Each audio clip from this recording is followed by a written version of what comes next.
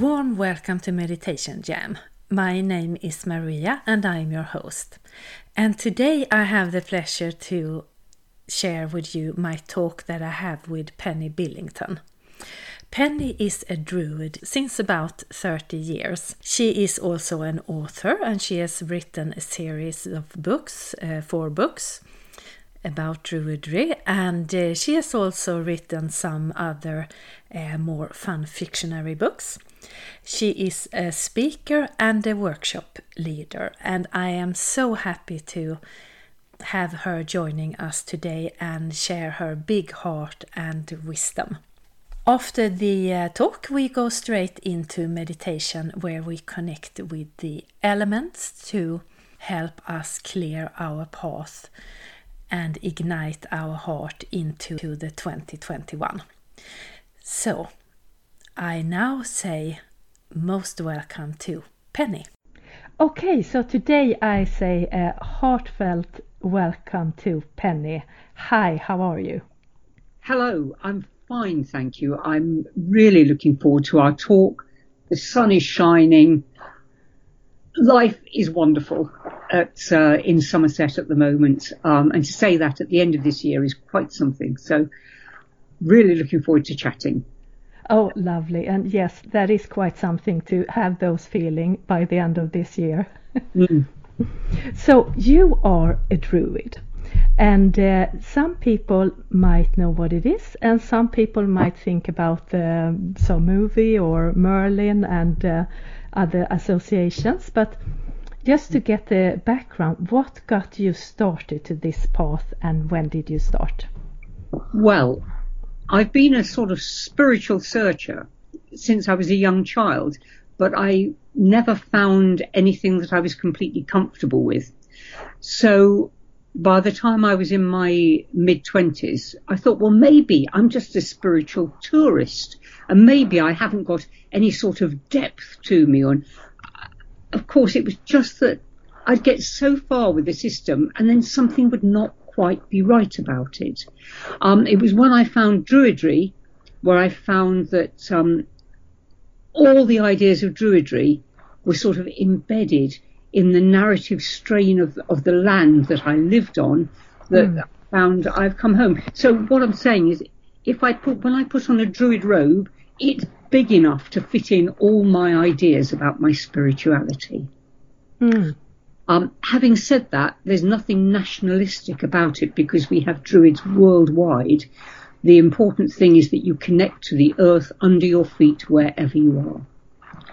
Yes, and that was actually something I thought about because I connect druids to maybe Europe, parts of Europe, but they are all over.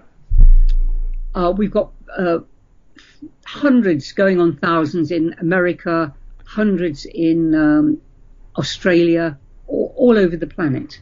Really, it's how I would say a druid feels like an indigenous priest of their land.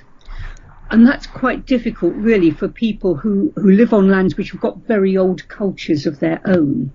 But really, you have to trust your personal connection and what comes what comes as a result of you and the relationship with the land.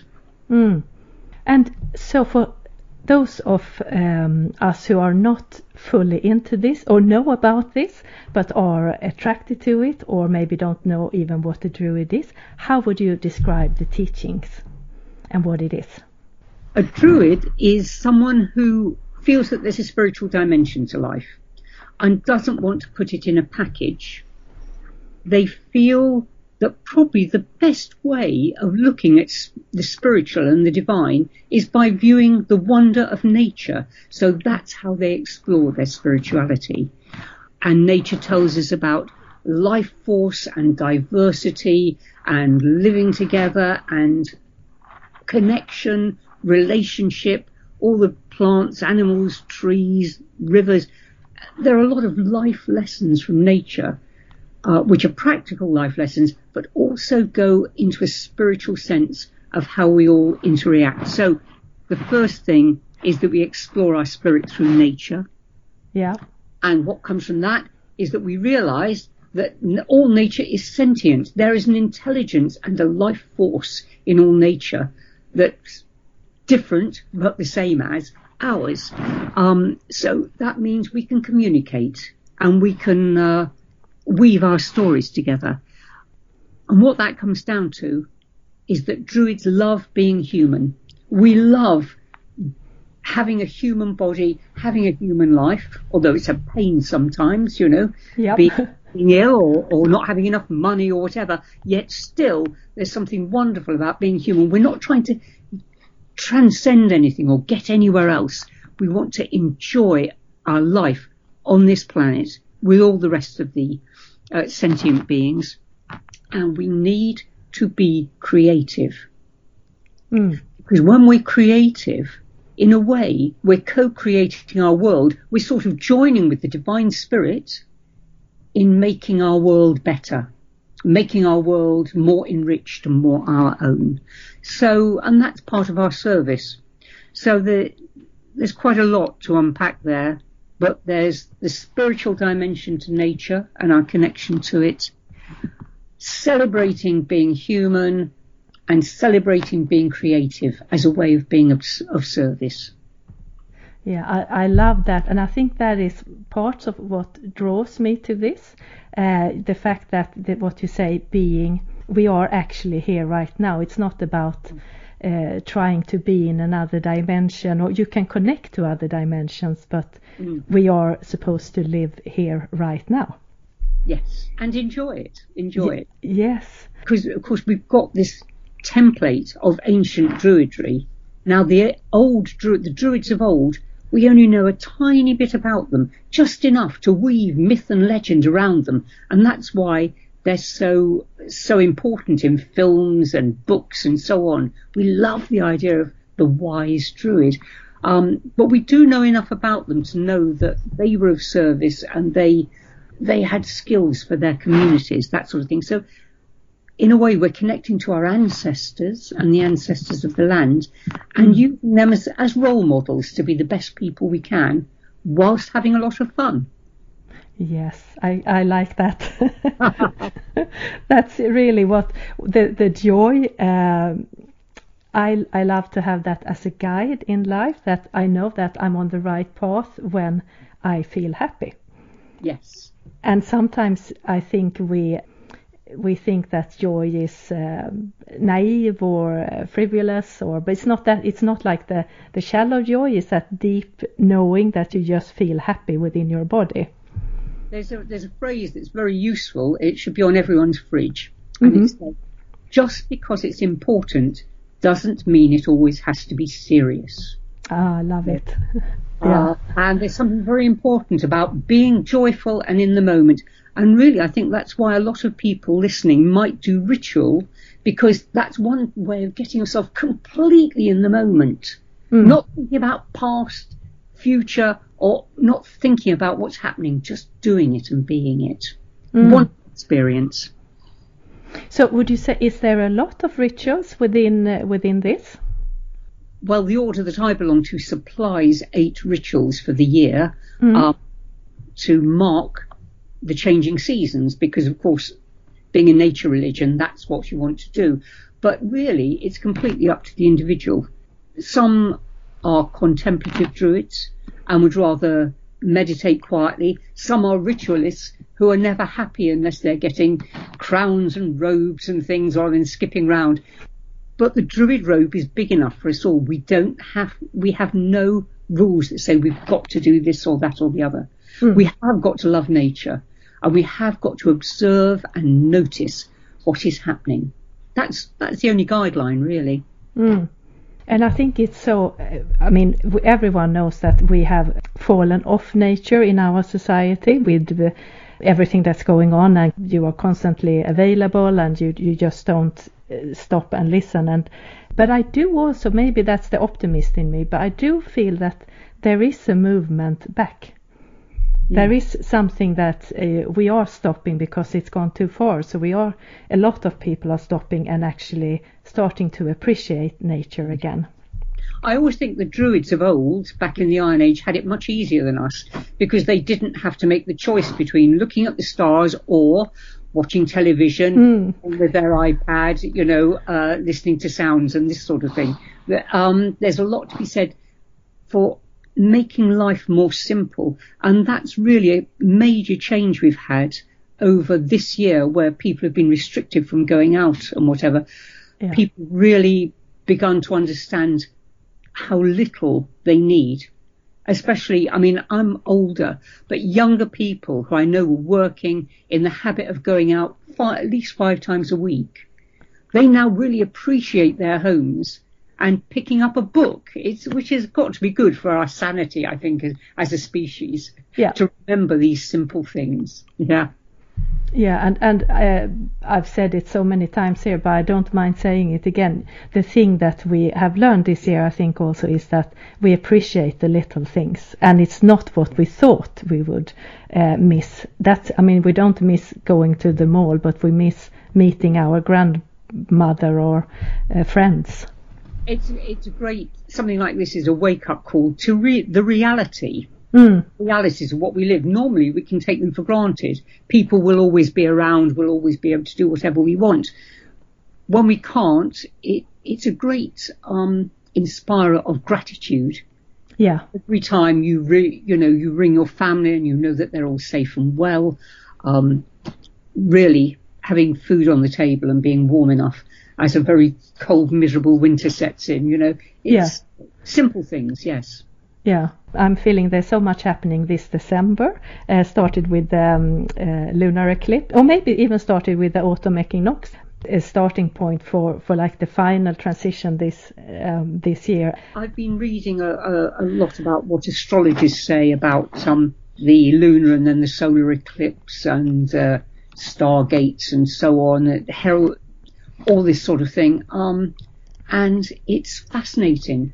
And we can never know. All we can do is observe. Druids are great observers. We just notice what's going on and what's happening around us. I think the main thing we're waiting for is for governments and industry and huge monolithic structures to catch up with the way ordinary people know life should be. Yes. Yeah.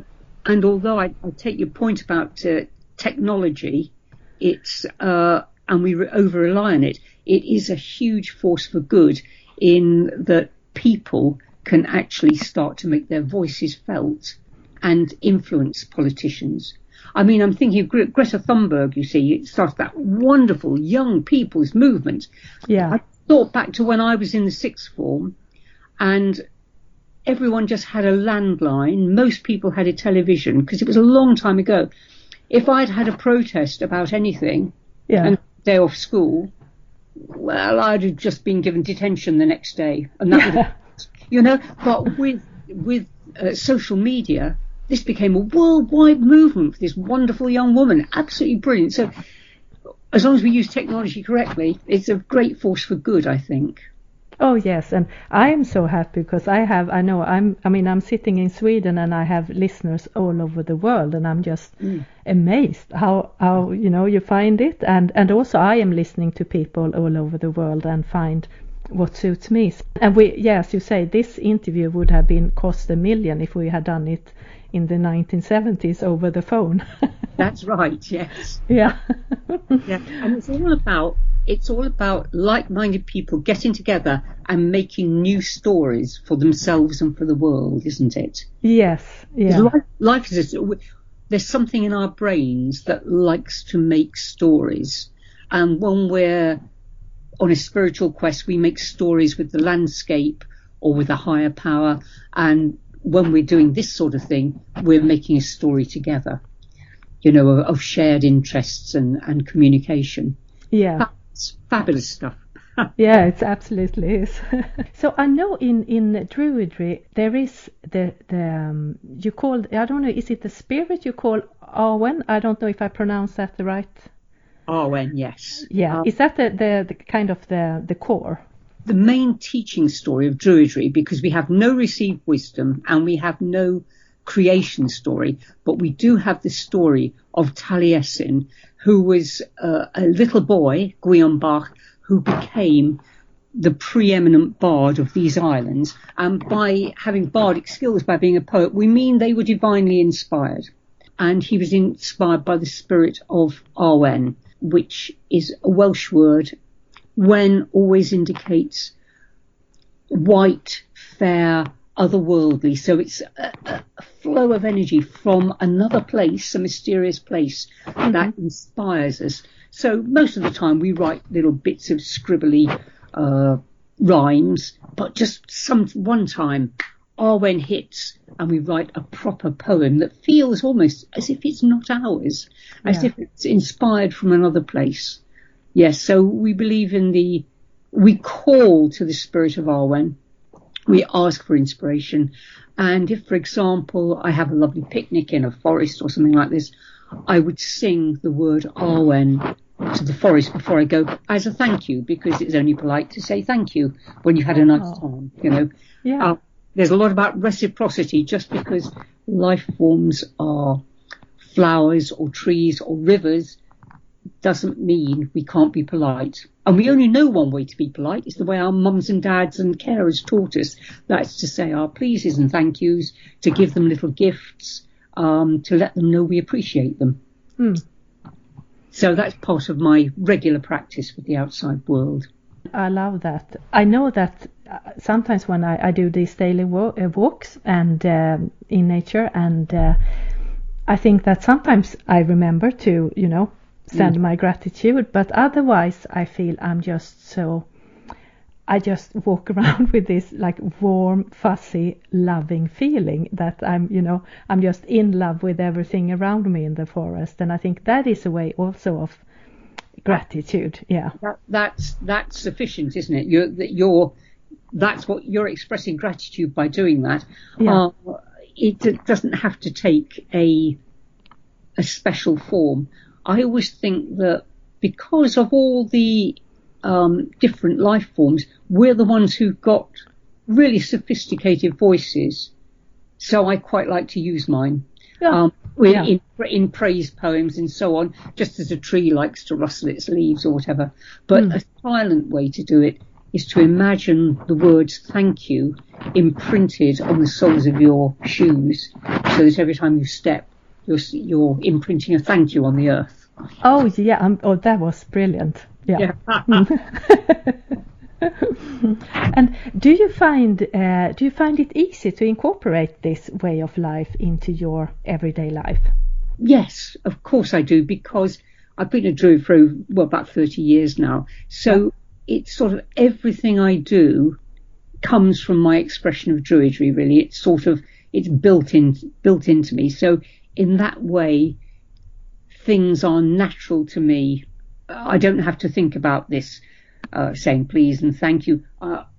Looking out, I've just looked out the window again, although we're talking, because I check in with my natural environment all the time. And I can do that. I was saying no because some people are restricted by being in an office or whatever. But of course, whatever your work situation, most people, you can still do this sort of thing. Just remind yourself you're a spiritual human being and look out the window occasionally, Yeah. It's as simple as that, really. Yeah. I have a friend, she lives in Stockholm and in the city. And she has this bird that comes on her window, like high up.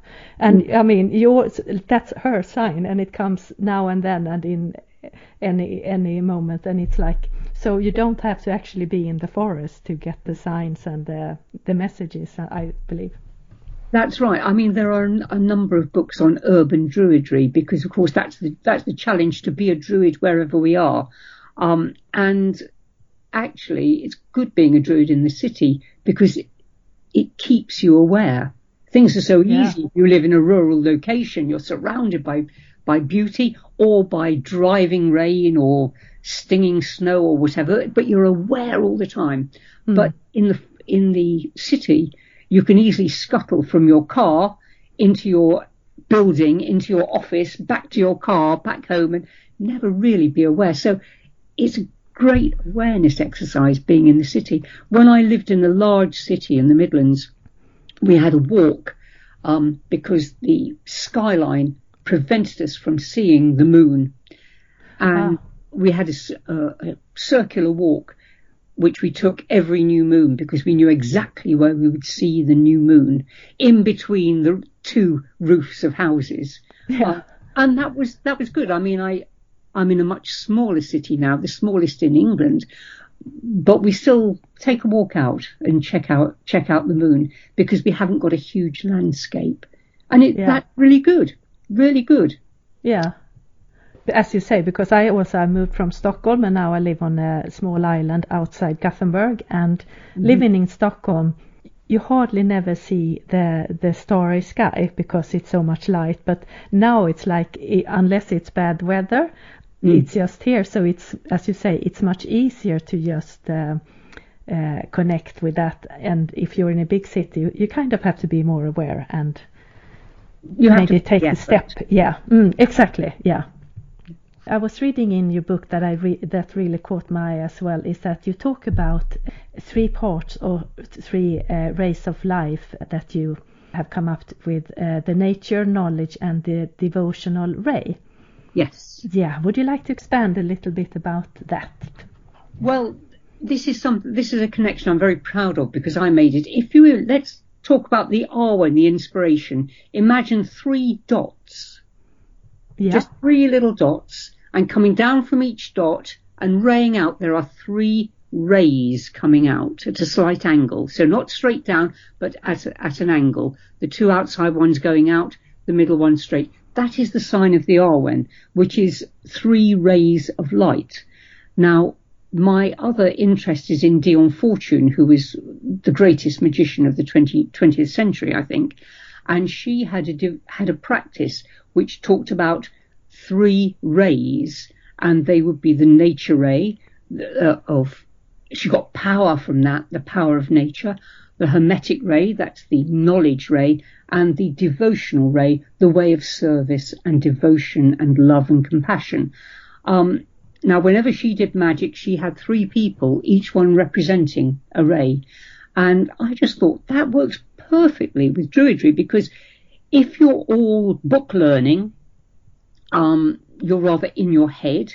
And if you're all love and compassion, well, you can do that without much reference to any sort of spiritual system. And if you're all nature, well, that's just the practical stuff. But if you put the 3 together, you've actually got a working spiritual system where everything you learn something, you make a correspondence with what's actually happening in the land, and then you see how you can be of service by using it with love and compassion. I mean, this idea of having a revelation about the diversity of nature, for example. You go out and you check the diversity. You learn about that. That's one part of the ray. You go out and check what's actually happening on your land. For example, we haven't got cactus plants here because I'm not in the desert. I'm in England. So find out what's actually there. And then you think, how can I use those lessons of diversity and living together being good for me to be of service? And, well, actually, there's a council meeting and people can speak and, they're trying to do something that I think is rather restrictive. So let me go and speak about not being frightened of diversity. Or, a simple example. And we don't take everything that literally. But those 3 ideas are always in my mind. When they're melded together, they make for a very satisfying practice. Yeah, and I'm thinking because to have like 3 points, it's so easy. So when you feel you kind of bounce out of the day, or then it's okay. Wait, which one is it that I need to fill up on? Well, everyone experiences this when they've had 5 hours at their computer and think, oh God, I must get out into the air. They're naturally balancing themselves, aren't they? Yeah. Between head work and the the needs of the physical body. And then they come back and make a beautiful soup for their family. And that's part of the loving compassion ray, of giving and being of service. So if we're out of balance, we notice. Yeah. And also I'm thinking, because we have the knowledge, I talk a lot about the shift now that we are acting from our heart instead of our mind. And I can feel that sometimes it can be perceived as I am saying our mind isn't supposed to be part of us anymore, but that's not what I mean. But it's not supposed to be the captain. The heart is the captain, and the mind is the co-captain or co-worker. But yes, also that the knowledge, that the infinite knowledge we have in our heart when we open up and let it, it's just amazing. Yes. I think we have an intuitive knowledge of our connection to the land. And also, I mean, the Druids of old were learned. They knew things. Julius Caesar said they're masters of natural science, and they knew the planets and the movements of the starry heavens. They were respected for their knowledge, and I rather like that about them. I don't say modern Druids have to be, but because that side of it appeals to me. Some people are much more intuitive Druids, and they go on that side. Like I say, the Druid robe will fit us all, but I like the fact that I can learn and study. And the reason I teach and write books is because it's teaching me all the time, and that's what I love. Yeah, of course. Yeah. I think the heart space is very interesting because it's a real authentic thing to feel that you're in your heart space. And I think in popular culture, it can be misinterpreted as being emotional all the time. Yeah. Emotional. And I would say coming from your true heart space is a mother who stops their child doing something. It's called tough love, but it keeps them safe and it gives them boundaries and it gives them, so it's not always being giving. It's also about boundaries and being true to the right way of doing things, being authentic. Yeah, so true. And as you say, I feel when you talk about it, sometimes it's just connected to like romantic love or like, and it's not that. It is our core wisdom. I feel that's and that can be, as you say, tough love. Yeah, that's right. Yes. Yeah. So another thing that I really like about this with Druidry, and it appeals so much to me, is the beauty that's being brought into it, whether it's through poems or stories or singing, and of course the beauty in nature. And I don't know if you can ask this, but why is it important for a Druid, and why do you think it's important for our world to appreciate the beauty around us and bring it in? It's absolutely vital, isn't it? Because as we've looked to, if you just look back over 20 years, you'll see that all the creative arts in our schools are just being left out because people want our children to join a sort of rat race as soon as they leave school. So our schools, instead of allowing children to express themselves, are turning into training grounds for, young bankers or IT consultants or whatever. Everything has to have an end, but the art of life is to be creative, and I think that's the difference between living and existing. Now, if we're not being creative, we don't feel fulfilled, and we don't quite know why. Now, in Druidry, we've got this role model of the bard, the poetry maker, the song maker, this sort of thing. That's far too restricting. What I'd say is, if you want to know what your creative urge is, think for a moment of what you love doing, so that at the end of it you think, oh, where's the time gone? It was the whole evening's gone, and yet it seemed to pass in a second. And when you feel like that, you had a wonderful time, so the whole evening's gone, but it passes in a second, you've been completely present doing something you love. And Druids say, if that is cake making, or if that is digging in your garden, that is just as creative and bardic as writing a poem. Yeah. Having said that, we all get the poetry, the music, the dance sort of discouraged from a very early age. And it's part of my mission to help people to re-engage with moving and singing and dancing and doing things. We do them badly. We look, to the outside world we look ridiculous. Well, so do it in your kitchen where no one can see you, but just do it. Pretend you're a tree and start swaying. Just move and praise and sing along to things. Just be your authentic self in your own kitchen, if nowhere else, because whenever we're creative like that, whenever we do the unexpected, it wakens up that slumbering sense of ourself that wants to enjoy life and have fun. I believe also that art for us is like the highway to our heart, because when there is beauty, or we look at a painting or hear something or read, it's like our mind stops and you go straight to the heart and connect. Yes, there used to be an advert, you might be too young for it, but it was for a beer, and it showed someone drinking a beer and miraculous things happening, and it said, Heineken refreshes the parts that other beers can't reach. And that's what we're talking about here, isn't it? The arts refresh our spirit in a way that getting a £20 a week pay rise doesn't. I mean, that's very nice and must be respected.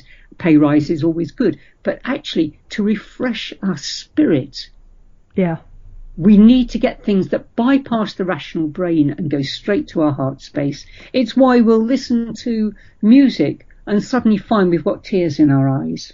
And we don't even know why. It's just so beautiful. Yeah, I love that. And another thing that I also like, as far as I can understand, and I think you said it in the beginning as well, that to take ownership and enjoying our time and in the moment. And it's not about putting our faith outside, but putting our faith inside to ourselves. And can you feel this shift that we are actually starting to become more about doing and taking responsibility, other than maybe I felt that it's been a long period where we just, I've read this and I've read the affirmation and I know the teachings, but you aren't putting it into your daily life. I think, yes, I agree that that's happening more, but I think it's a matter of temperament. There will always be people who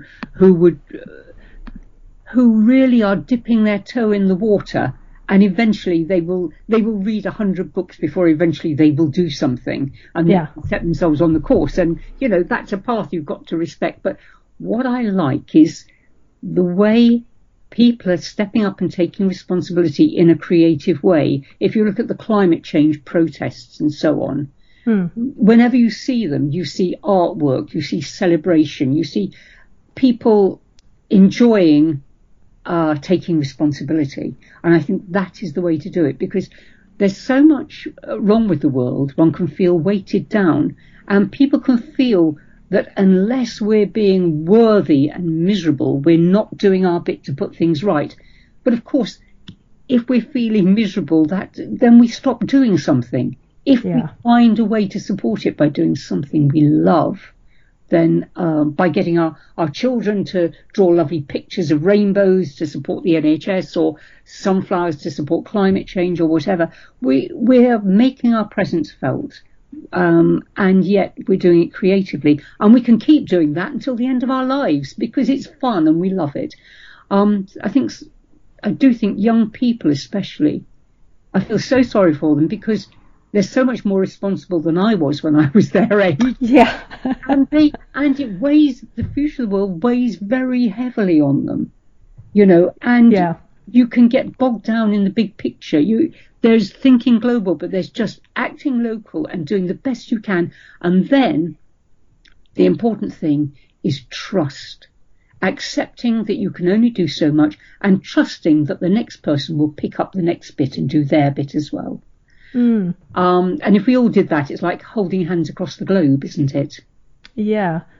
And sometimes I think as well as we don't have the big picture, so we don't have to solve the whole problem. We can do our little bit and trust, as you say, that it fits into the bigger picture that maybe solves whatever it might be.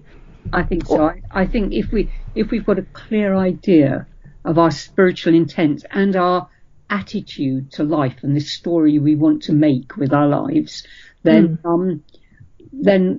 we really don't have to apologise or explain ourselves to anyone else. We can just get on and do it.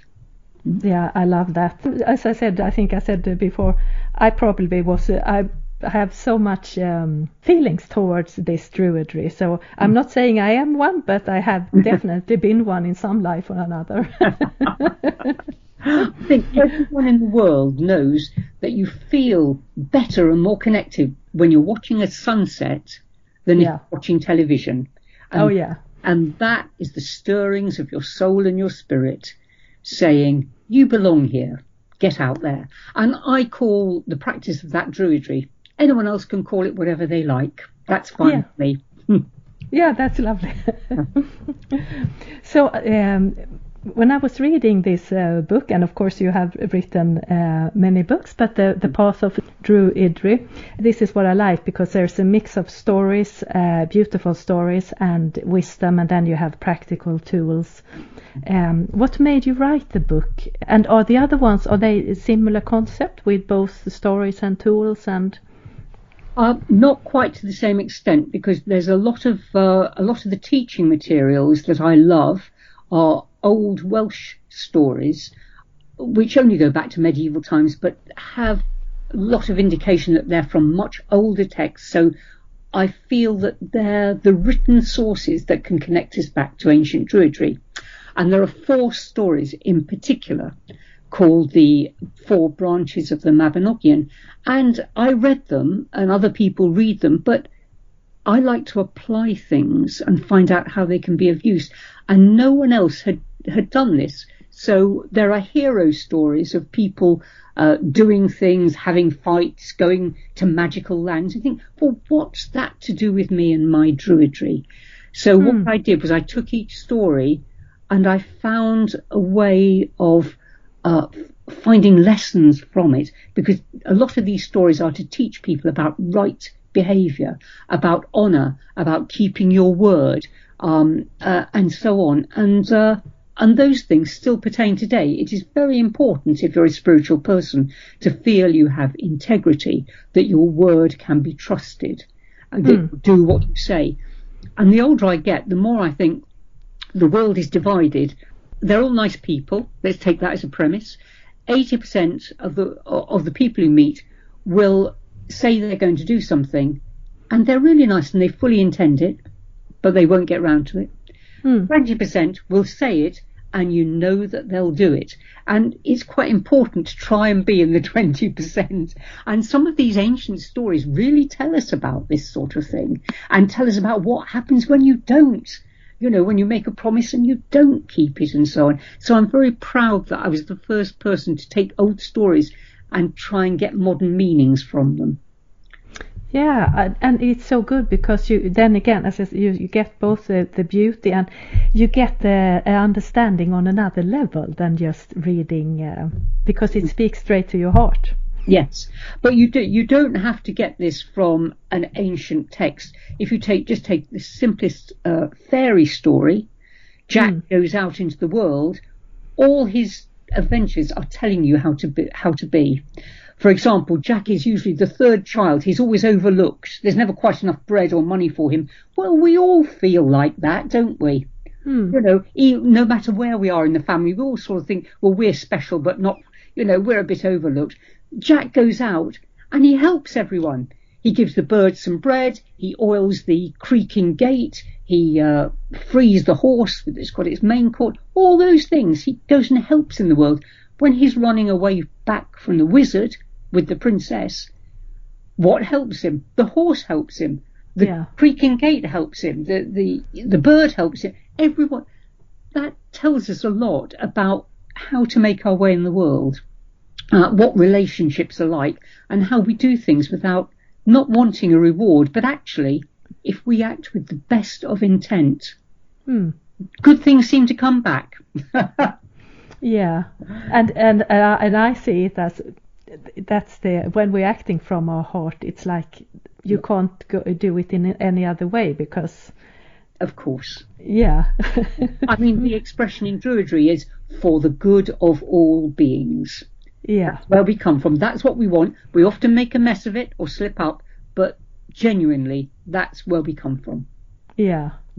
And I also feel like Druidry, as well as other nature cultures that connects to nature and earth and the sky, there is like this happy vibe or joyful vibe that I don't really find in religion, and I'm not dissing any religion, but I feel like in this culture it's much more about joy and actually feeling good and not judging or I don't know, having these sad thoughts about yourself. And would you say that's the same in Druidry? I would think so, because I don't particularly think that anything is above or below me, and I think that's very important. I think there is a divine essence and which is obviously 20 million times greater than me and shows its expression all over the world. But I don't feel I'm not beneath it. It's the best divinity it can be. I'm the best human being I can be. And no one is below me. That's crawling on the earth is the best worm that it can be, sort of thing. So I don't have a relationship of hierarchy and of up and down. I don't put myself above some things and below other things. And if we're all equal but different, that makes us very respectful and also makes us quite joyous. It's not nice thinking, in whatever sense, although it's not literal, that there's a big man with a beard wagging his finger at you. We don't want that patriarchal feeling hanging over our spiritual life. And I mean, I'm talking about a very ancient view, very old-fashioned view of some of the major religions. I don't think that's in them at all, but that's the culture they come from, and I am free of it because that's never been in my culture. Yeah, and I think that is so healthy. For someone now who is listening to this and thinking, oh, this sounds really like my way, and they might think, oh, I don't have the time to get into this, or dedication, or to adapt this teaching. Is there something, if you want to start up, what would you say the first step is as a Druid? Two first steps. Yeah. The first one is go for a walk. We'll go into that in a minute, because I'm going to say the second one is go on a Druid website, and I've got one that I'm very proud of. So that's the second thing. Go on a Druid website and just read up some ideas, because the one thing we do is spend 5 and 10 minutes quite regularly on the internet checking out things. So check it out and see what you think, and then go on a walk and just take either a cup of coffee in a mug or a camera or a sketchbook or something that will make you slow down. So every few steps, just stop and have a sip of your coffee, or look round to see what picture you'll take, or just try and slow down to the pace of nature. Because usually when we walk, we're walking to get somewhere. Even on a pleasant walk just for the fun of it, we know that there's an ending to it. But this walk is just going to be for seeing. Once we've slowed down a bit, I would say drift according to what nature tells you. So if a breeze blows up, it might seem to be pushing you one way. Just very gently, go that way. Then you hear a dog barking from somewhere else. Well, go in that direction now. Then a bird is singing, and you really want to hear it, so you stop for a moment. Just do what nature tells you and notice what is happening, and see if you like that feeling. If you do like that feeling, you'll want to get out and do it some more. It's certainly a great way of really noticing. If you don't know what to do, sit beneath a tree and don't get up until you've counted 10 different species of weeds that are growing within a foot. And you will find them very easily. And you'll go home knowing a little bit more about a place you've always just walked straight past without noticing.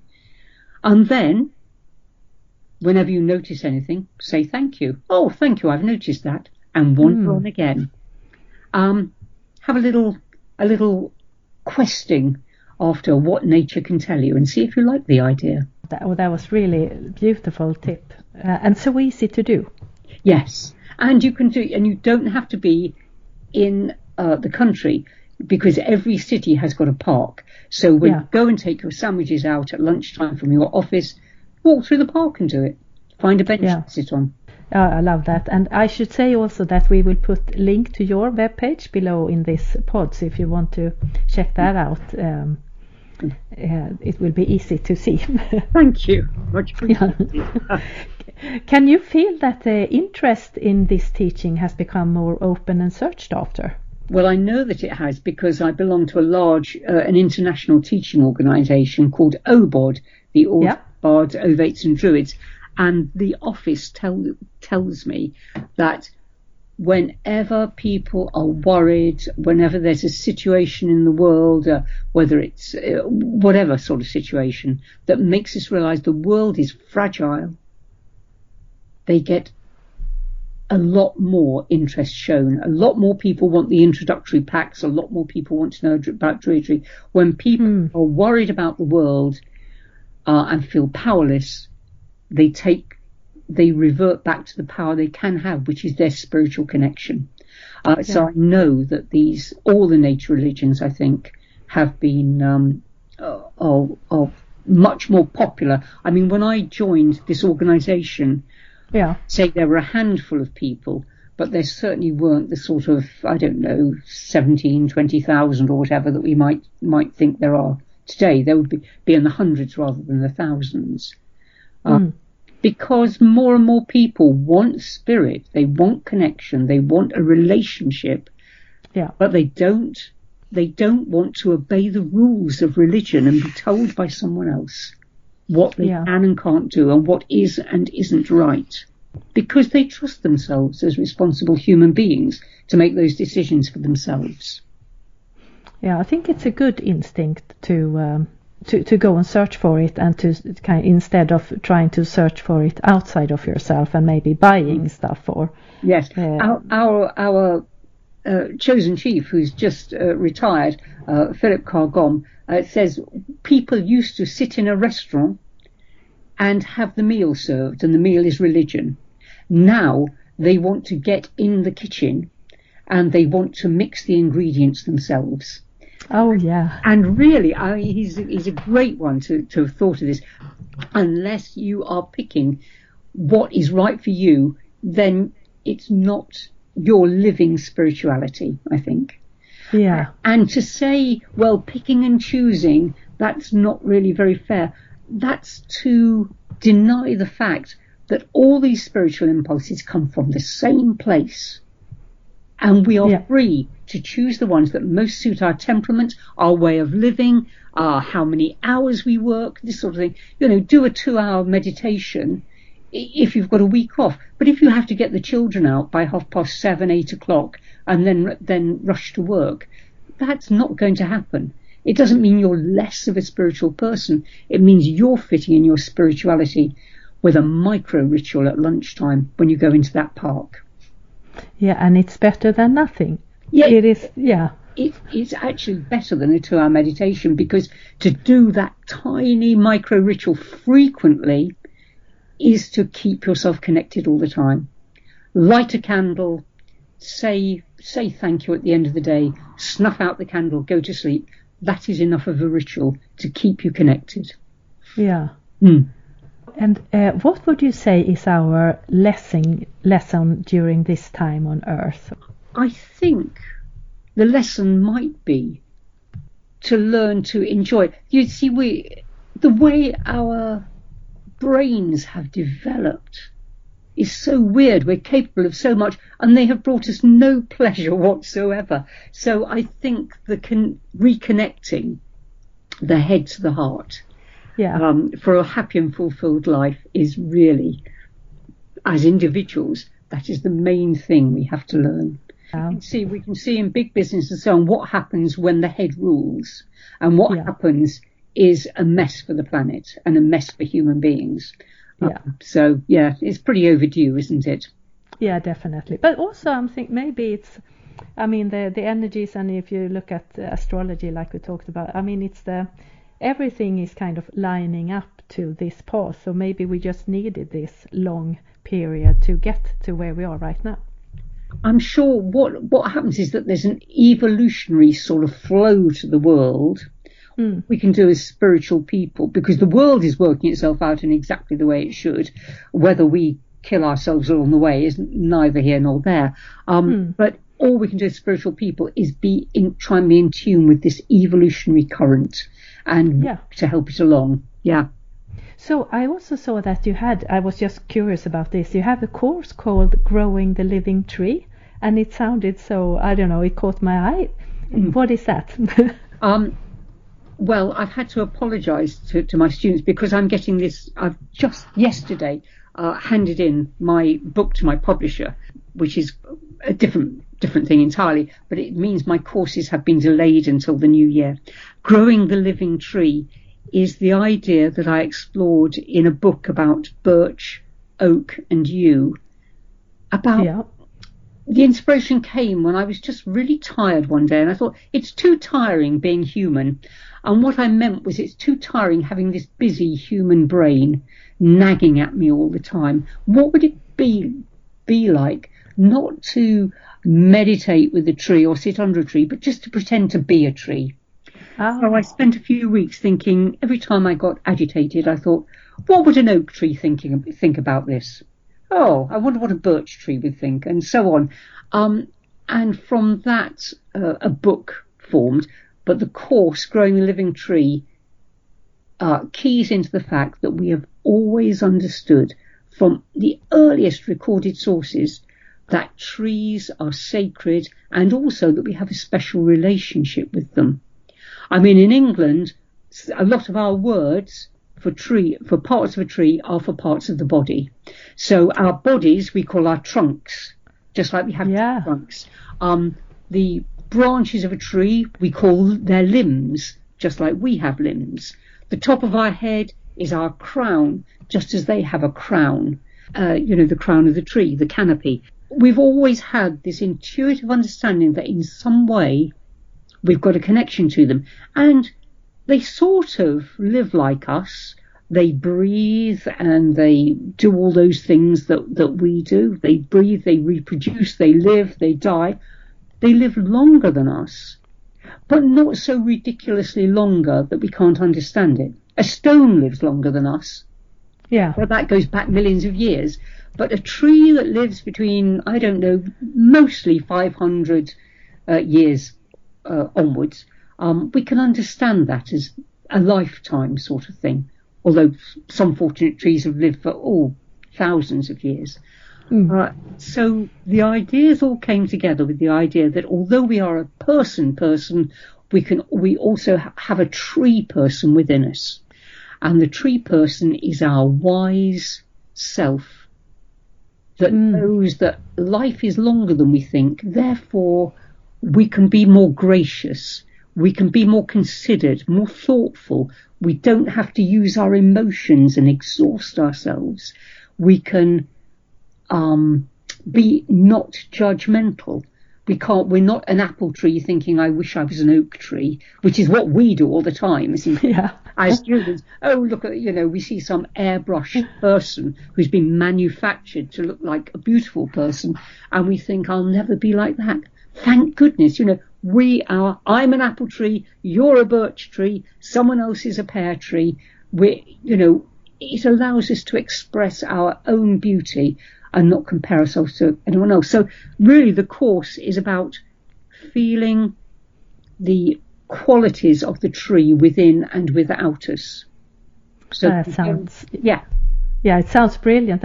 And are you doing them online now in these days, or have you always done them online maybe? Or no, I haven't always done them online, but I think it's a brilliant way to get to people, because all the Druid courses I do up until now have been constrained by who lives near me, how much they can afford to pay, how big a room I can rent, and all those sort of things. But of course, by doing things online, as with your membership, you can appeal to people all over the world.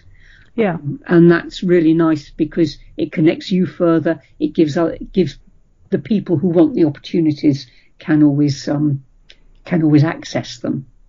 Yeah. Yeah. So yes, it's very good. And also it's a teaching thing. If you teach about the trees in England and you get a student in Australia, they've got a completely different idea of the trees because the terrain is so different. I mean, our tree of eternity is the yew tree because it lives so long and for various reasons.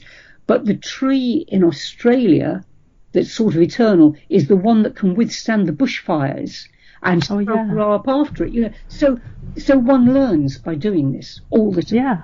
Brilliant. And do you have other courses that you do as well? I think. Yes, I've got 3 or 4 that are all going to be rolled out, as we say, in the new year. Yes, one on I did a magical experiment which became a small booklet, which was very interesting. It was called How to Stop the Rain: Conversational Magic with the Cosmos. I did an experiment where we appeared to stop some rain by magic, and the interesting thing was the result was that the people who were involved with it was great fun, didn't take very long, but they all seemed a bit embarrassed afterwards, as if they didn't want to talk. I thought they'd be really pleased and think this is interesting, at the very least. But no, people seemed to think it was a bit of silliness, and it made me realise that actually a lot of people not who follow nature religions don't really believe that we can do magic. Now, I do believe we can, and I believe it comes with responsibilities. But so one of the courses is about why we do magic, how we do magic, should we do magic, what are the responsibilities, and this phrase "for the good of all beings," of course, is a great one when you're trying to take responsibility for magic, because it means that if you're not coming from the right place, nothing will happen, because there are powers greater than ours who can really, who know better. So I always pass things over to those, because I'm just a silly human. I don't know what's best. I just act for the good and rely on nature to sort it out, the divine power of nature. Yeah, and I think we all done magic 1 or twice or 20, 50 times, but we kind of brush it away and that was just serendipity or it was just fluke or something. But I think those times it was like something within us just connected and it followed the path. Yeah. But our cultural conditioning is much stronger than those odd feelings we get, and therefore it's easier just to make light of them, whereas really every time one happens we should be working to promote that feeling and to do more of it. We are now coming into the season of Christmas and or the holiday seasons, and is there some druid ritual or something that you could teach us? Well, there's an interesting thing. Pliny, the Roman writer, actually wrote about a druid ritual. So very little on what the druids did, but we've got this complete ritual. And what we can do, if we've got 5 minutes, is just settle down and listen to it with our internal screen on. So we're imagining ourselves actually doing this and just see what we get from it. If you'd like to try doing that. Yes, absolutely. So let's just take a breath with the earth beneath us and with the sky above us.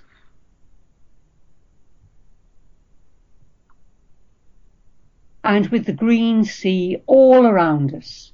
No matter how far away, it connects every continent and the globe. And if we hear anything we hear from outside, we'll just allow it into ourselves, feeling completely safe and happy as we listen to a story.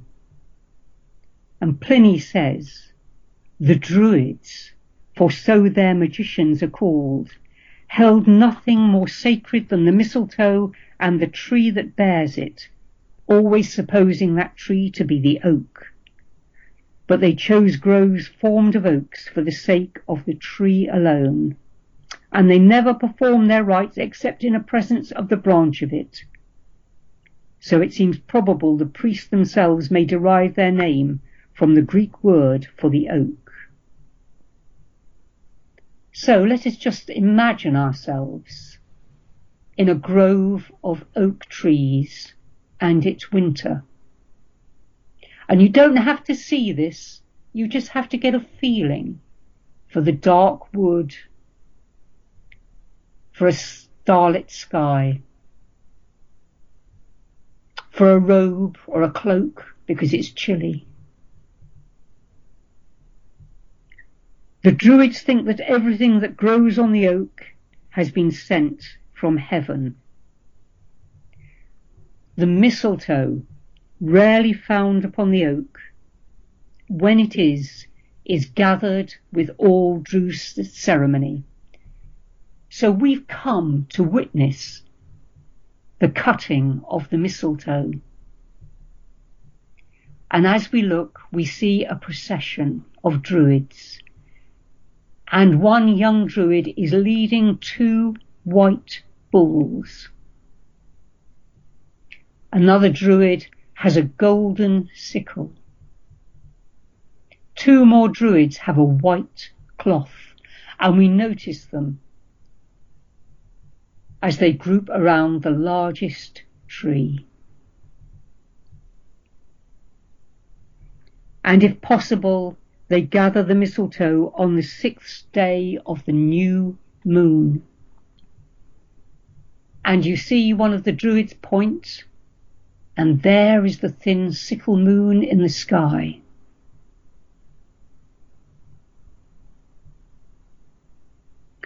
They call the mistletoe by a name meaning all healing, and as we watch, a young Druid climbs onto the back of the white bulls, and from thence onto the lowest branch,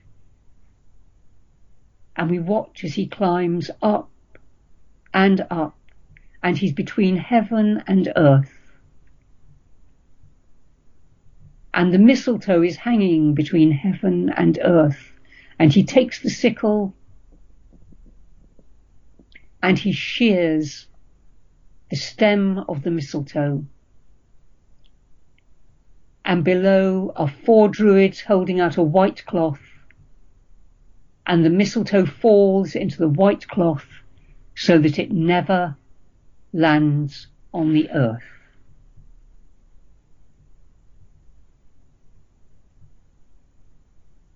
And we're going to gradually watch the Druid climb down from the tree. And as we do, we see the 4 Druids gather up the cloth so the mistletoe is safe inside. And we're going to feel that scene beginning to fade. So we say thank you for a little insight into what the Druids used to do. And we feel the need to move our bodies and to breathe deeply. And just to come back with that ceremony in mind as we open our eyes and look at our computer screen again. And here we are, back again. And we think that's very interesting. Why? Why did they do that? And I think the secret is the mistletoe hangs between heaven and earth. So it's a plant of magic. It doesn't have any roots that we can see. Every other plant in the world has roots. Where does it get its nourishment from? And also, it's green at a time when the oak has no leaves. So it's called the golden bough. It's a green gold colour. The colour gold of the sun, hanging like a great, because it grows in round shapes, hanging like a golden green orb in the sky when the sun isn't there. But its berries are white like the moon. So in a way, it's a balance between sun and moon hanging in the sky. at the darkest time of year, a time when we're wondering if the sun will ever return. And what do we cut it with? We cut it with a blade, a sickle, that's the shape of the moon, but it's a golden blade, the colour of the sun. So everything is to do with the conjunction of these two incredible bodies, planetary bodies, on whom our life depends on Earth. What do you bring as part of the ritual? White bulls. Now, if anyone's seen a bull in a field, they know how potent and how strong and how full of life it is. So what it's doing is reminding us of the life power of the sun. The fact that the bulls are white shows that they have an otherworldly connection. They're in direct relationship with the spiritual presence of the sun, and they bring all of their life and energy to the ritual. And we gather the mistletoe, which is called All Heal, to heal everything at this time of year. And it's an interesting fact that in some modern experimental cancer treatments even are using mistletoe. So it really is a healing plant. So those are the sort of lessons we learn from the ancient Druids. There is an indication. I stopped the ceremony there because there's an reference to sacrifice. Modern spiritually inclined people know that we can only sacrifice parts of ourselves. Anything else is rather perverted and irrelevant. What we usually do is we sacrifice our time and our effort and our commitment to our spirituality. Nothing else. So that's why I stopped it there. But afterwards they have a big feast and everyone is very happy because they've got this mistletoe. And that's what Pliny said the ancient Druids used to do. And it was so lovely. I just feel warm. And the nice thing is with the berries, because the berries with this sort of potent sap that they've got, today we still kiss under the mistletoe. And if you want to do it properly, you should pick a berry every time you take a kiss. And when the berries have gone, you've had it. The kissing's over. Okay? Oh, thank you so much for doing that. That was really beautiful. You just feel the warmth and the love and the connection. Thank you. And it's just something that's a ritual that's 2,000 years old, which is quite something, isn't it? And we still have part of it, as you say, kissing under the mistletoe going. Yeah. So are there any other projects that's coming up that you would like to mention? Well, next week sometime we've got an online Druid ceremony.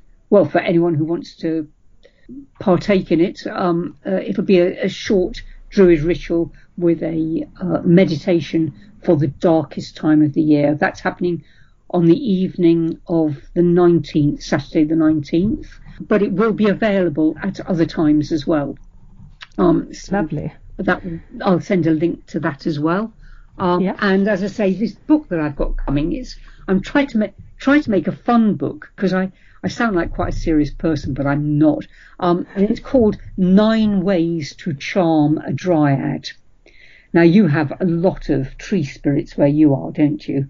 So you know all about the tree spirits and the dryads and so on. And this is 9 ways of getting on well with them, making a relationship with a dryad. Yeah.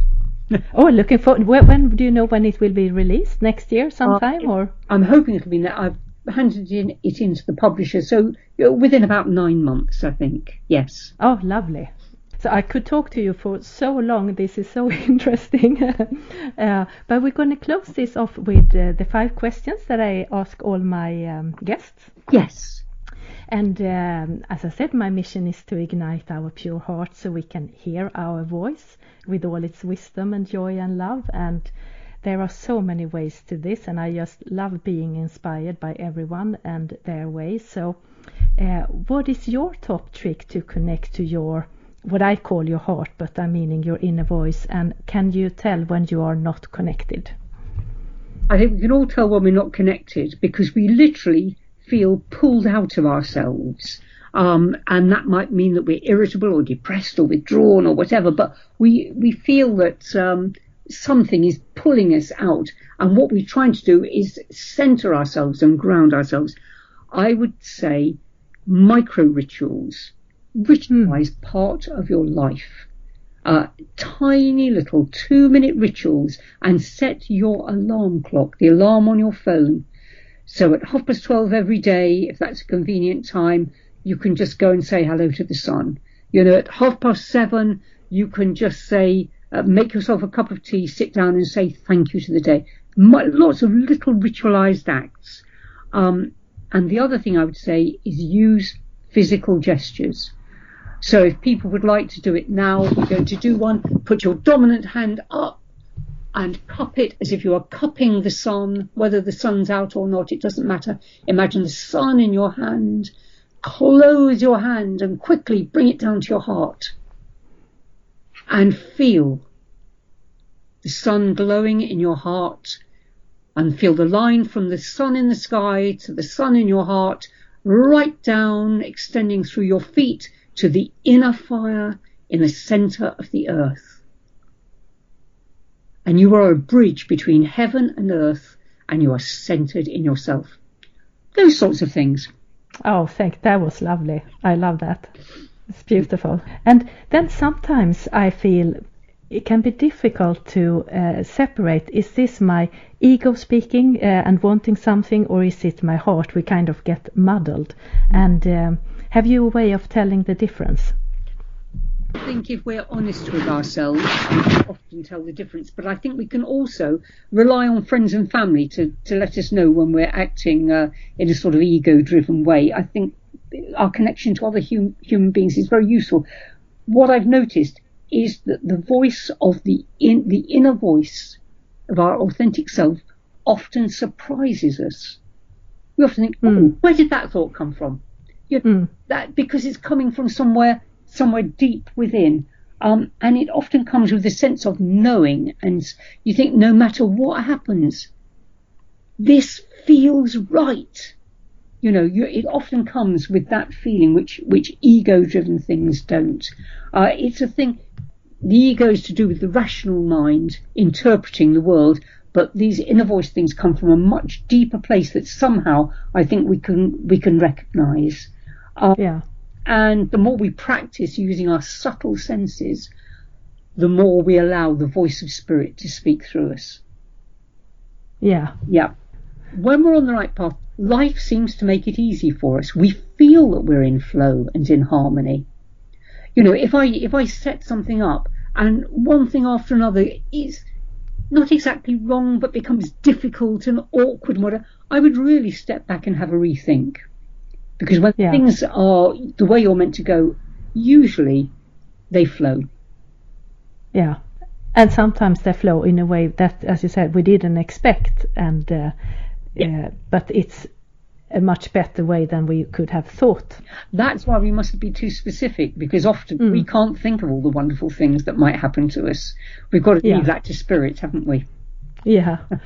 So now we've heard our voice, and we know, okay, this is my core speaking, or my heart and soul, but it can still be difficult to take the step for whatever reason. So can you think of an example when you followed your voice, even though your head might have tried to pull you another direction?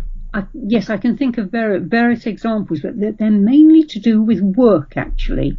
And I think it's to do with this work and life and quality of life balance. So once we stop equating value with just money, we're likely to make much better decisions. And several times I've dumped jobs. I've always had somewhere to go, because you've got to be responsible for yourself and you've got to pay for yourself and that sort of thing. But I've dumped well-paid jobs in order to go to lesser paid jobs where I'll get more satisfaction or have more free time or whatever to balance up the quality of my life. That's the main thing for me. It's choosing that work-life balance. And sometimes the sensible decision is to work in a job that doesn't demand any of your attention at all, but you can do competently to free up your your thoughts and your soul for spiritual things. There's nothing wrong with any sort of job at all. It's all honourable way of making our way in the world, isn't it? Yeah, and that's so true, to have something where you can instead put your mind, free your mind. Yeah, at one point in my career, I had to chop 60 onions in about 3 minutes at the beginning of every day. And once that it didn't last long at that job, but once that was gone, the rest of the day was a doddle. I just used to have my own internal life while I dished up rice pudding to people. Yeah. Yeah, so the next question, I think we tapped on this as well, and it's about how gratitude is such a lovely way to create more. And how's your way of, I think you already said this, to be grateful to your own beautiful part and the flow of life? Yes, I think COVID has taught us the lesson to simplify our lives and to be grateful for what has happened to us today, what hasn't happened to us today, and to be caring and compassionate for the rest of the world, because our gratitude comes from our awareness of our incredible good luck. But the way to keep keyed into it, even in the good times when we're naturally just get on with enjoying ourselves, is to build a regular practice. Yeah. Tiny little things, and build gratitude into them. And once you do it, you will never, ever go back to not doing that, because it enriches your own life to be grateful. It's wonderful. And it raises our vibrations so quickly. Yes. Yeah. So the last question, we all have our ups and downs, of course, because it's life. And when do you feel most connected to the flow of life, and how does it show up for you? I feel most connected when I feel most loved. And I've got a lovely family, but the wonderful thing is that I also feel that love from the natural world. So when things don't go as you want at home, and you stomp off for a walk, and within 5 minutes you get a sense of perspective. You know that all human beings are really annoying, but you are as well, and you just get things in proportion, and the trees start to whisper and say, oh, you're beginning to get it, and you get those loving feelings from nature. You can just be restored to being yourself instead of being pulled out into that annoying person within seconds almost. I think what happens is that when we feel the joy of love and gratitude, then we notice synchronicity more. I think you say, how does it show up? It shows up in synchronicity. It shows up in how quickly we get over life's upsets. Because to pretend that because we're spiritual, we won't ever get annoyed with another human being, and we won't ever be cross. People who think that are living in a fantasy world. And if we feel like that, if we don't allow ourselves to be cross, we have to push that idea of crossness onto the rest of the world and blame everyone else. So we have to embrace ourselves as flawed human beings, but just learn to accept the love that is pouring to us from the rest of the world and notice it. It's always there. The trick is to notice it. Yeah. Oh, that's beautiful. I love that. So that was all. And is there anything you would like to add? Only that all this stuff doesn't get done because it feels too easy. Our monkey brains want it to be difficult, want to feel that we're clever by doing it. It's really simple. And the only trick is to keep doing it, keep remembering. And that's a hell of a trick. It takes a lifetime. Yeah. And especially I think when we are stressed or overworked or whatever, we forget, and that's when it's most important. Of course, yes. Yeah. Yeah. So thank you so much for joining today, and it's been beautiful talking to you. And again, I will put the links down below. Thank you. Thank you. Well, you must have noticed that I love talking about this stuff. It's an absolute enthusiasm of mine. So thank you for giving me the opportunity, and happy solstice to all your listeners. Yes, thank you. So let's get straight into meditation, and please get seated with your back straight and your palms up, or if you're lying down, your palms up, and let's do some meditation jam. So let's start by taking 3 deep breaths.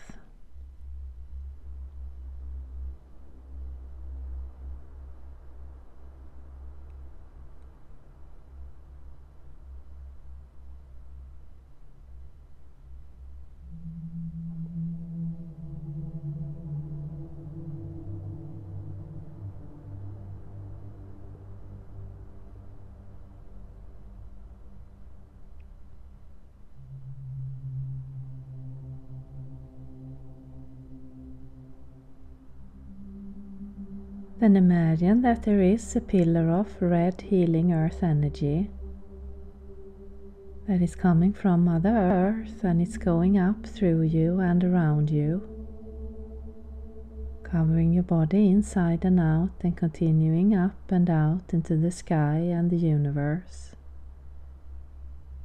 And we now have this red healing earth energy keeping us grounded on this journey. Then imagine that there is a similar pillar of divine bright light, a universal energy that is coming from above, and it's going down through you and around you, covering your body inside and out and continuing down into Mother Earth. And we now have this divine universal energy keeping us balanced on this journey. And we take another deep breath.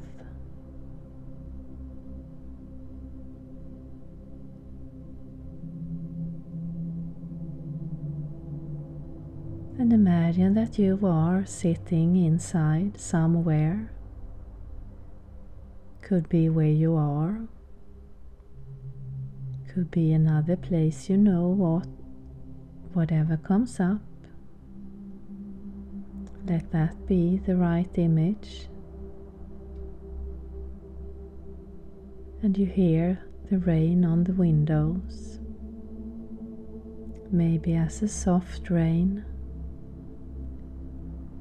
maybe it's a heavy rain, or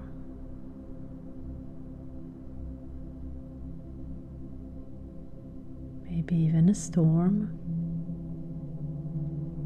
Again, let whatever comes for you be the right thing at this moment.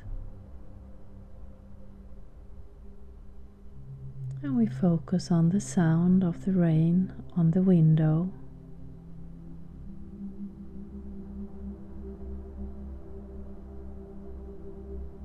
And we can relax as we are sitting inside, dry, warm.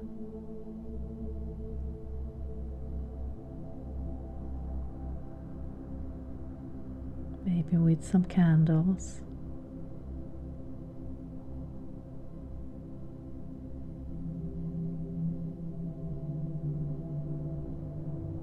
And we look out and we see the rain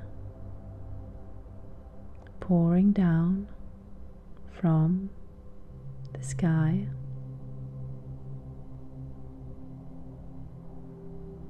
As a purifier all around us.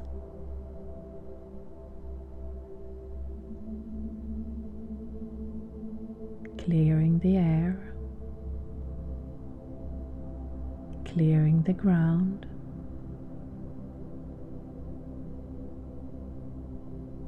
and we set our focus to the rain hitting the ground, drop by drop, and it's being welcomed by the earth.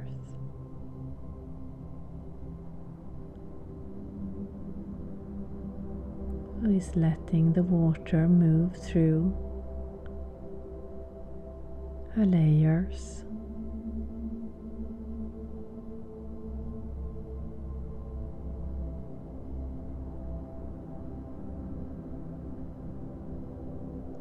helping the plants to grow,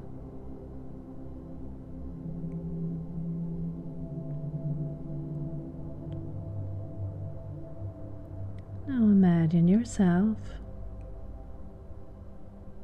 stepping outside, standing in the rain,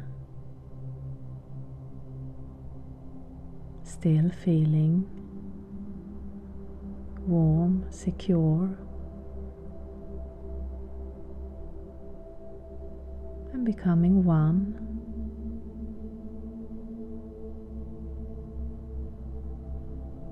with this beautiful movement of the water from the sky coming down to Mother Earth.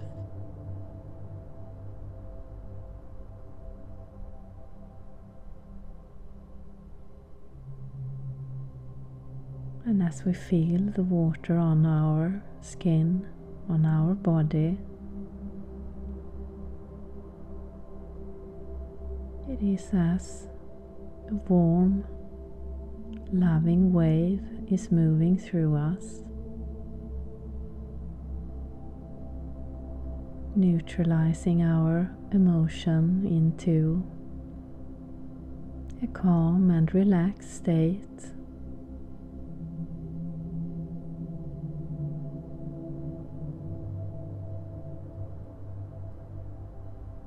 Clearing any lower vibration,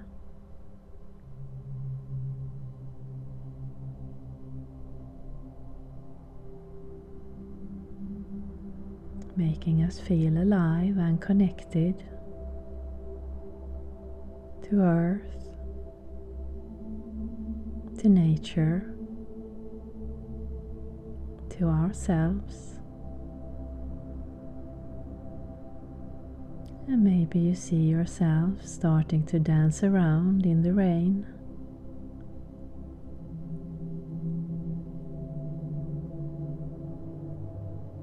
Feeling the joy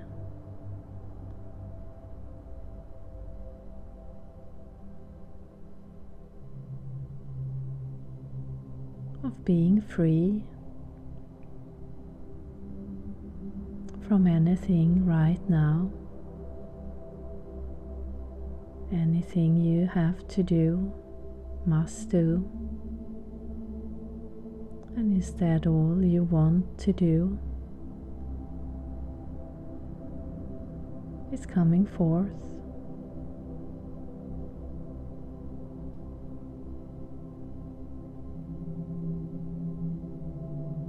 It's moving to your surface.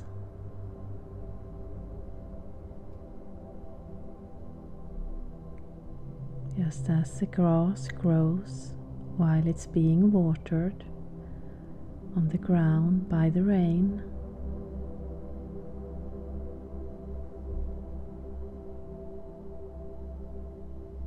Your inner wants, wishes is growing from your heart, through your body, to your mind,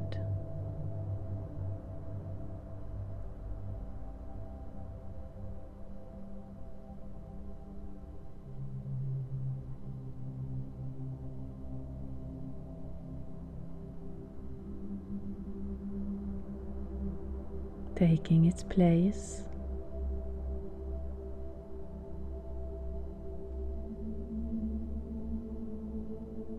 organically,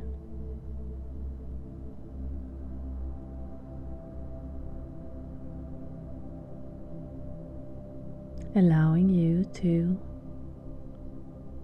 see and feel and even understand your direction in life.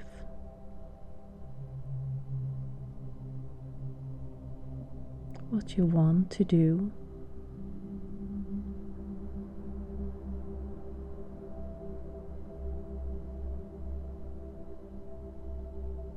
and it arrives from lust and joy,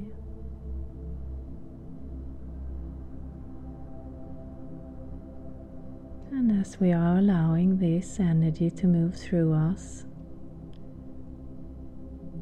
the rain is slowly moving on.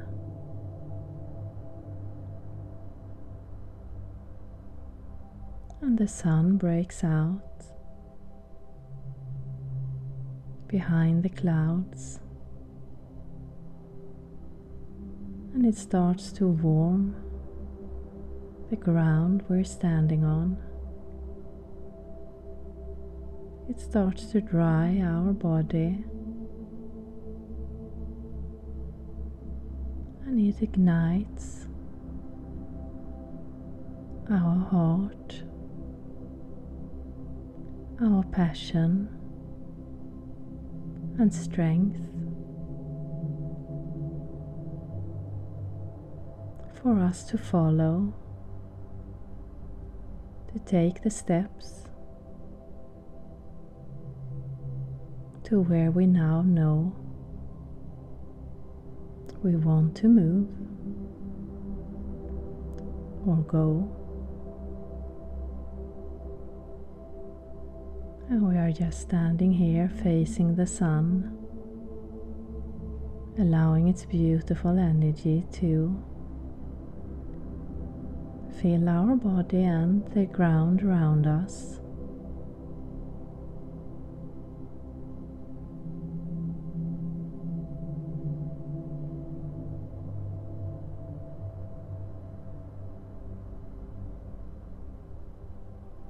And it's a beautiful vibration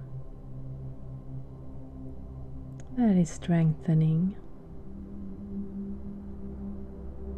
our being,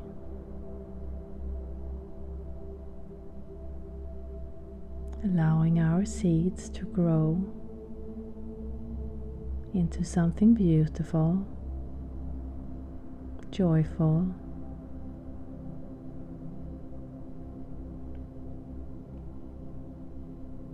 and as we are standing here, connected to the sun, there is a soft wind. There is blowing, and as it moves past us,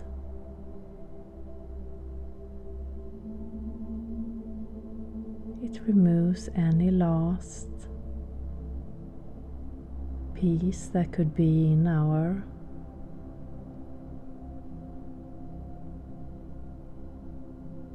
way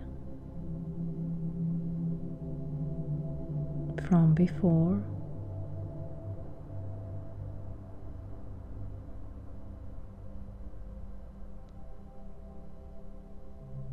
And the wind is clearing our mind,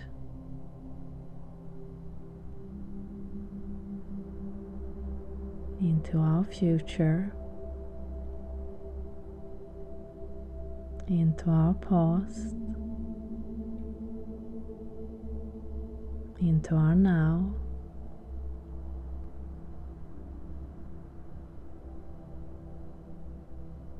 removing blockages that has not allowed us to see this new path.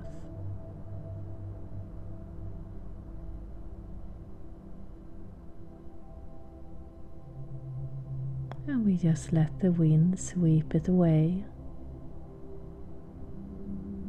with no thought of where and how or when, just trusting that it's doing this for us, just by us being here listening to this.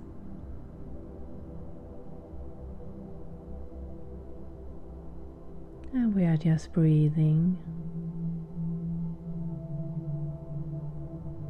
relaxing into this.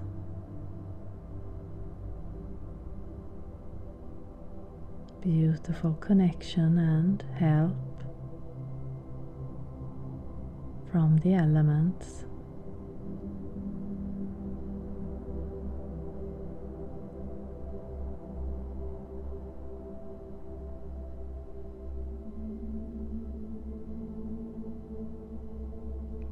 set our focus to Mother Earth. And we feel her support as we are standing steady on the ground. And we feel her love surrounding us, filling our body inside and out.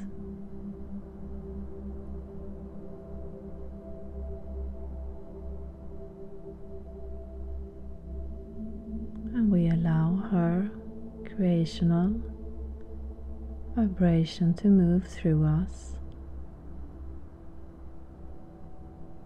with a feeling of joy.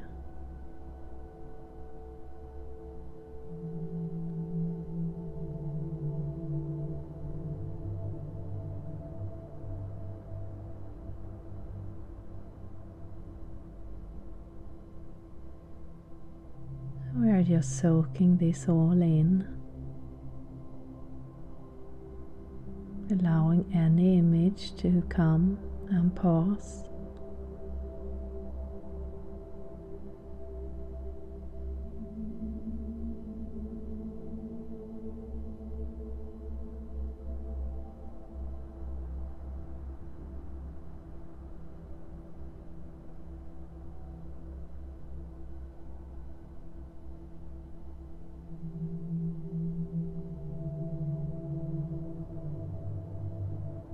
And if you like, you can set your intention to keep this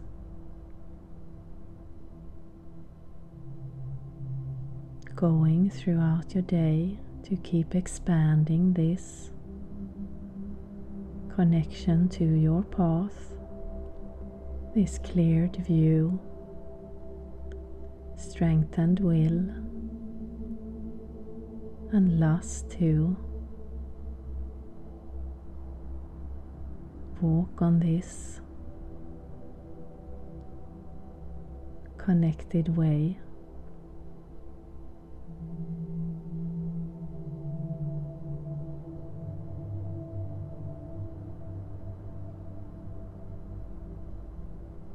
Illuminated way.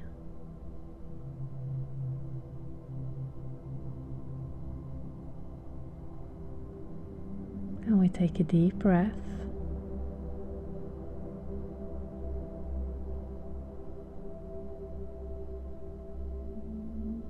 And we give thanks to Mother Earth and Father Universe and our higher self for joining us today. You can start to come back into the room or the space where you started. Start to move your hands, your feet, your neck. Maybe clap your hands and stamp your feet, and I thank you for listening. So, welcome back. I hope you enjoyed that, and it was such a beautiful energy to connect to. And I felt it was a really hands-on energy today, if you can say that. We connected to Mother Earth and Father Universe, and then the elements that just helped us clear our path, walking ahead and or moving ahead. And it cleared our mind and emotions, and it helped us ignite our passion and lust to act, and also to set those to have our seeds start to bloom and grow into the beautiful energy that we are. And as always, it doesn't matter if you fall asleep or are thinking of something else. Just by you being here listening to this, the energy is doing the work for you. So I know that some may fall asleep or think about what you are going to eat or something, and it's totally fine. The work is still done by your energy. And again, I also would like to say a really warm thank you to Penny, who joined us today and talked about being a druid in the 2020 and life and practices. And I really enjoy that. So thank you so much. And if you are curious and want to see what Penny does and her books, you have links in the text below this pod. So I think this is the last, it's not the last meditation for the year, because I'm going to do another full moon meditation. It is the last pod of the year, I might also do another end of the year meditation. It's been kind of something that's been popping up. I'm not sure yet, so I will let you know if it will happen, or if not, maybe it will be the beginning of the year. Who knows? I'm following the flow, and maybe I'm feeling that today this meditation helped us get clarity in our path, both clarity and also joy into our path, so that we actually want to take the steps. And so it will be fun to see when that clarity pops up in our day, and maybe it's tomorrow, and maybe it's in a week time or a month, but then I will let you know. And also, as I said, this has been such a transformational and growing year that I feel that my webpage is having a remake, and with what I am doing, what I am offering. So as soon as I have that in place, I will also let you know. But I do feel like we are going from clarity to clarity, and it's becoming more and more clear about what is happening and what we can do. So I'm really happy about that. And if you haven't followed me in my social media, then I've been doing a December meditation calendar, or Pure Heart calendar, with a quick meditation every day, like 5 to 8 minutes, for us just to sink into our hearts as we start the day. And even if it's not the right date, you can still catch it on my social media and YouTube to get the meditation. So I'm so happy for everyone who has been following me this year and joining in with your beautiful energy and spreading this pure heart energy further. I'm feeling really blessed and thankful.